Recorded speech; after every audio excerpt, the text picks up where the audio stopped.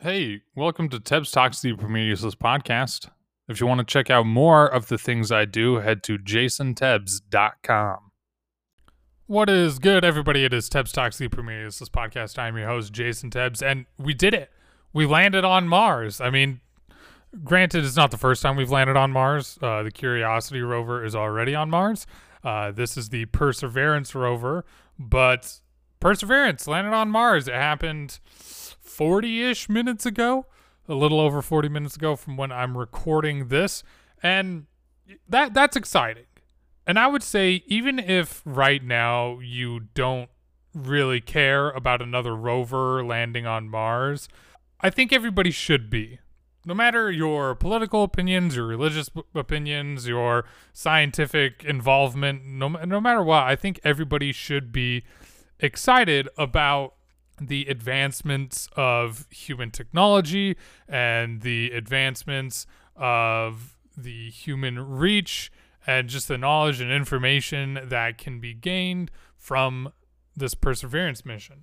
Now, I'm not gonna sit here and spout a bunch of scientific, this is what the mission's for, and this is what they hope to get, and here's what we can all get out of it. I haven't done that much research. This is just a lot of me going to be like, what is my opinion and thought about space exploration and everything that goes behind it, and just why I think people should be excited for it. So let's start with the meme. I mean, Elon Musk is like, hey, we need people on Mars. You know, let's be on Mars, people on Mars by 2050. I don't know if he's just like, have somebody land on Mars by 2050, or if he's like, nah, people are going to be living on Mars by 2050, which gives him about 29 years to achieve that, if it's 2021. So there's obviously that direction, and this is a step to landing somebody on Mars, which is a step to establishing living situation or long-term stays on Mars, whatever it might be, for whatever reason we might need it. Now, there's the controversy of, do we just run away to Mars and leave Earth to decay into some sort of sorry state? No. Obviously, there needs to be fixes on our home planet, but I don't see any reason why we shouldn't also be to a point where we're like, hey, can we get to Mars? Can we utilize resources in an area that Mars has to offer for the betterment of society, right? So yes, of course, we need to help Earth be a hospitable, loving place to be. Can't just run away next door. But it's exciting to have another step in that direction of people will be able to go to Mars. And one of the things that one of the guys said when they were talking about, hey, you know, what's your plans, yada, yada, he was like, part of it is understanding exactly the dirt samples, understanding to what degree the water is there.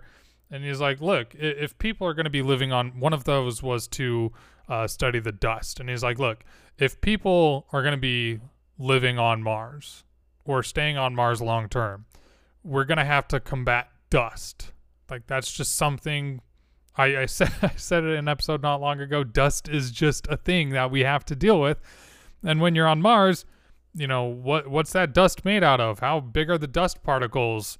What exactly do we need to overcome, right? And you think dust, like when you're just chilling your average everyday life, dust is something where it's like, that, you know, that's kind of accumulated, but you brush it off and you go about it. But to something like electronics, dust is one of the big enemies, right?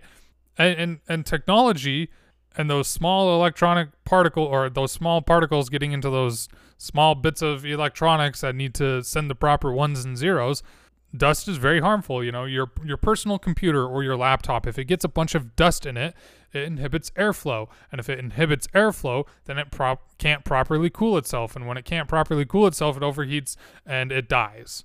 And that's just your, a personal example of your computer that's, chilling right next to you. Well, put that to a grand scale. Okay, we have people on Mars long term. How do we filter that dust? How do we make sure it's not getting into equipment the best we can? How do we make sure that people aren't going to be breathing it into the best of our abilities, right? So understanding dust, like who, I mean, obviously the people of NASA thought about it, but who thinks like, oh yeah, frick, we should probably figure out the dust situation. Like when the average everyday citizen's thinking, how are we going to live on Mars? Well, it's like, hey, we need oxygen. We need food. We need water. We need a place to store our waste. You got those big ticket items, right? How are we going to shelter ourselves? And then you got those things that obviously NASA scientists are thinking about, but I didn't think about until I heard about it, like the dust. The dust. You got to figure that out. So I'm glad that there are people way smarter than me thinking about all of this stuff, launching these stations, advancing science and technology into areas that hopefully ultimately do benefit me on a consumer level. And I live in a world that is a better place to live in. This Perseverance rover will be collecting samples, but it's not going to be analyzing the samples itself. I believe that it is just collecting samples and hanging on to them until we can get another vehicle up there, collect those samples, and then return back. So I think the next thing that gets launched to Mars is going to be the first mission that's ever gone out to Mars and back. And its sole purpose will be to collect all of these samples so we on Earth can use much better equipment to analyze all those samples, right? Because you send up a rover and it's like whatever you pack in, that's all the rover has. And whatever you pack in is more weight to the vehicle that you got to figure out how to launch through and up and out of our atmosphere and over to Mars. So if they can cut down on as much as possible, like a whole system to analyze these rock samples and dirt samples and water samples and whatever other samples they can get, if they don't have to pack all that stuff, then that's fantastic. You know, they save on trying to figure out that part of it. Now you might think like, okay, is it more cost effective? Is it more economical? Is it more efficient to just have that equipment on that rover and it can do that research out in the field rather than shoot something all the way back up and shoot it all the way back down? And to that, I go back to, we have so much better equipment on Earth to analyze all that information and that data and those samples. And the great thing is, if we can get it back down to Earth as our technology advances, you know, we have those samples right there that we can get more information out of. Where again, you know, you launch something up on a rover, that's all it has. Now, if the next thing you launched on a rover was like, okay, it's going to stay there, gather those samples and process those samples, again, I'm going to say, I'm glad I'm not the person that has to make these decisions, because I can't even wrap my head around what goes into these decisions and why it's best to do a mission to send something up there, retrieve them, and bring them back. Like, I don't even know. I can just speculate as a guy just sitting in his armchair, which is why I'm not trying to give any like sort of scientific fact and like we should do it this way. It's just like my opinion, what I find very interesting. This rover also has a little drone buddy with it. So the drone's going to be able to fly up and scout out areas and look at things from bird's eye view. It's the first rover that has a dedicated drone attached to it that I know of. Curiosity, which has been on Mars for a while. I mean, we're still getting information from Curiosity, and I don't know if Perseverance and Curiosity are like going to collaborate on anything. I think they're in the same relative area, but I'm not sure. Either way, Curiosity is going to keep doing what Curiosity does. Perseverance has some different tasks that it's going to be carrying out. But, I mean, just to think, like, when did the Wright brothers take their first flight? Wright brothers' first flight. Here we go. Their first flight was December 7th, 1903. And in just almost 120 years, we have 2 rovers navigating Mars. I mean, when did we land on the moon?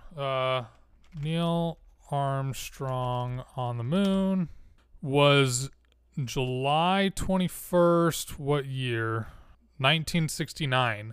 So 66 years after the Wright brothers have the first successful flight, we have people on the moon. It's just crazy how fast technology has advanced in the last 121 years. Just from 1900 to now, the amazing accomplishments in technology to get people on the moon, to get multiple rovers on Mars that have successfully landed and successfully carrying out the tasks that they're designated to do, to, you know, people envisioning, yeah, by 2050 we could probably have people on Mars. I find that crazy. I can't wrap my head around that in just that amount of time, that much progress has been made. And then also, like, progress in computing power. They had less computing power getting Neil Armstrong to the moon than you have in your pocket, probably. That is, if you have your phone in your pocket. But any modern day smartphone has more computing power than they had to get Neil Armstrong to the moon. Now, there's a ton of computing power getting these rovers to Mars, and making sure that they land in their exact spots where they need to be. But it is so fascinating. And it kind of puts it into perspective, like, here we are, humanity has only had tens of thousands of years on this earth of, like, developed species, right? And we are on but one planet in a solar system revolving around but one star in a galaxy. And when you just comprehend how big the universe is and how small we are, it gets daunting. But when you see something like this, a lot of people putting in a lot of hard work to try and find answers to some of life's biggest questions. You know, what's out there? What's beyond? Where are we going? How are we going to get there? You know, solving those kind of grand philosophical answers just one step at a time. I can't deny that I got almost a little emotional when they said, hey, we successfully landed. And I didn't do a single thing to help them get there. So it's like, why am I being emotional? Just because it's so nice to see these people that put in so much hard work and did something that is difficult. It's difficult to get a rover to Mars and land it successfully. They worked together and came together and accomplished a goal that they had set out for that was years in the making. And that moment, like, hey, touchdown, we've got it. And they were excited. There was a lot of emotions and a lot of happiness in the room. And when you watch it live, even if you watch it played back, I would highly suggest going on to, like, YouTube and watching the recording of the Mars rover landing. You just can't help but to just be happy for these people. And if you think more broad, just be happy for humanity as a whole. You know, we do better together. When we can work together, we can achieve such great things, and we can get to Mars. You know, there's a lot of division in the world over a lot of different things. And I'm not going to claim like I have any of answers to any of it. I just hope that I can be a voice of unity. Be a voice that helps us all celebrate together. Landing on Mars isn't an us versus them. Landing on Mars is a unifying us. It's a we did it. One of the guys that was kind of giving a breakdown to those that were watching the live stream, like if you watch it, you'll know which guy I'm talking about. But he was sitting there standing like this. He said, "This is what NASA does. Like this is why NASA does what it does." There's been, for whatever reason, like controversy about NASA. And I'm not talking about like the conspiracy theorists. I'm talking about like, is it worth the time and money to keep NASA going, to explore space, and to launch rovers onto Mars? I personally think it is. I am wholly behind NASA and their mission because, like I said, they they're answering those questions. And it's not just space stuff. Like, they answer a lot, or they get information to gain answers for stuff on Earth, right? They help facilitate life on Earth so that we can all move forward. And it's just an organization that I'm like, yes, here are some people that are truly curious and that can represent a nation, can represent a whole world, and say, hey, we want to take the next step to figure things out. I think NASA is such a great organization. And I'm so glad it's a thing. Like, I'm so glad that I can take a Thursday and appreciate everything that led this mission to be possible and everything that this mission does to help the next mission be successful. Going all the way back to Russia with the first space flight and Sputnik, you know, back in those times, there was a lot of political agenda around it. You know, Russia versus America, the space race, who's better? And yeah, that sort of political ambition really did cause a push to get man on the moon and be the first one there. And because of that, you know, we have a lot of answers, and it leads to the International Space Station, and we got freaking stuff going to Jupiter and Pluto and just getting launched way out there. But hopefully we're past the point of these things being put behind some sort of political agenda, and we can agree that it's for the good of humanity as a whole, that we as a unified planet can look up into the stars and be like, we did it. We got there. That rover's there, is gathering data that will help us expand what we can do and ultimately have better lives for all of us. Like, that's my goal, and it's lofty and it's ambitious and it's a little heads in the cloud. It's very hopeful. It's dreamy. You know, realistically, not everybody in the world's gonna become unified and all have the betterment of each other at heart. And sure, it sounds like a utopic goal that can never be reached, but I'm kind of losing the words while I say this. It's just something like this really does make me think that we're one step closer to something like that. That we're one step closer to a happier tomorrow. That we're one step closer to solving major life problems that people are facing. It has to be done from both ends, from both space and Earth, and working those two together. You know, let me side tangent like the Bill and Melinda Gates Foundation and their work on, you know, proper sanitization in restrooms for still developing nations. Like, watching that documentary on Netflix about Bill Gates, and he's going over that, I'm like, that is what I can get behind. I can get behind these things that, though they don't at this time personally directly benefit me, that one day they will.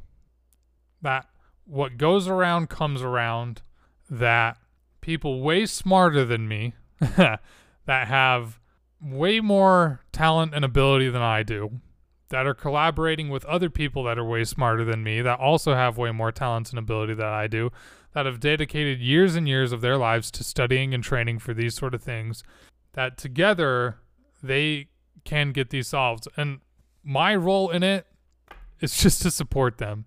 Maybe I can't do it financially because I'm a poor boy. Maybe I can't do it directly because I'm a dumb boy. But maybe I can just do it in my own little way and appreciate what happened today, landing the Perseverance rover on Mars. So, my suggestions: watch the landing, watch Mark Rober's YouTube channel. If you haven't seen a Mark Rober YouTube video, I don't know what rock you're living under, because even though he posts one video a month, they fantastic videos, fantastic science. He worked on the actual Curiosity rover, so the rover that was already up on Mars doing its thing. He worked on that rover. So he has some great insights. He has a great video on the Perseverance rover and just the Curiosity rover as well. So I would highly, highly, highly suggest go check out those things. And I mean, be proud. Be proud today. Like, I think we can all collectively join in on the excitement and being proud that humanity took another step forward. And with that, I hope you're having a fantastic day. I know I am, and the Mars landing was just a part of that. Being able to do this podcast and record this, even for the small amount of people that listen, I love it. Things are going better at work this week. I have another exciting weekend coming up. So thank you for being a part of what I do. I'm excited to be a part of this world and seeing the things that we can accomplish when we come together. Can't wait to see what the future has in store. I mean, just exciting things, more answers, more possibilities. We don't even know what we don't know, but we're slowly learning. So that's going to be it for me. Go ahead, like, favorite, share, follow, rate the podcast. Do whatever you do on your given platform. It means so much to me. Check out my website, JasonTebbs.com, JasonTebbs.com. That's where you can check out all the different things I do. Well, it links to all the different things I do. Check back here for more episodes of Tebbs Talks, the Premier Useless Podcast. I hope you have a fantastic day. I will catch you next time. Peace out. We did it. We're on Mars.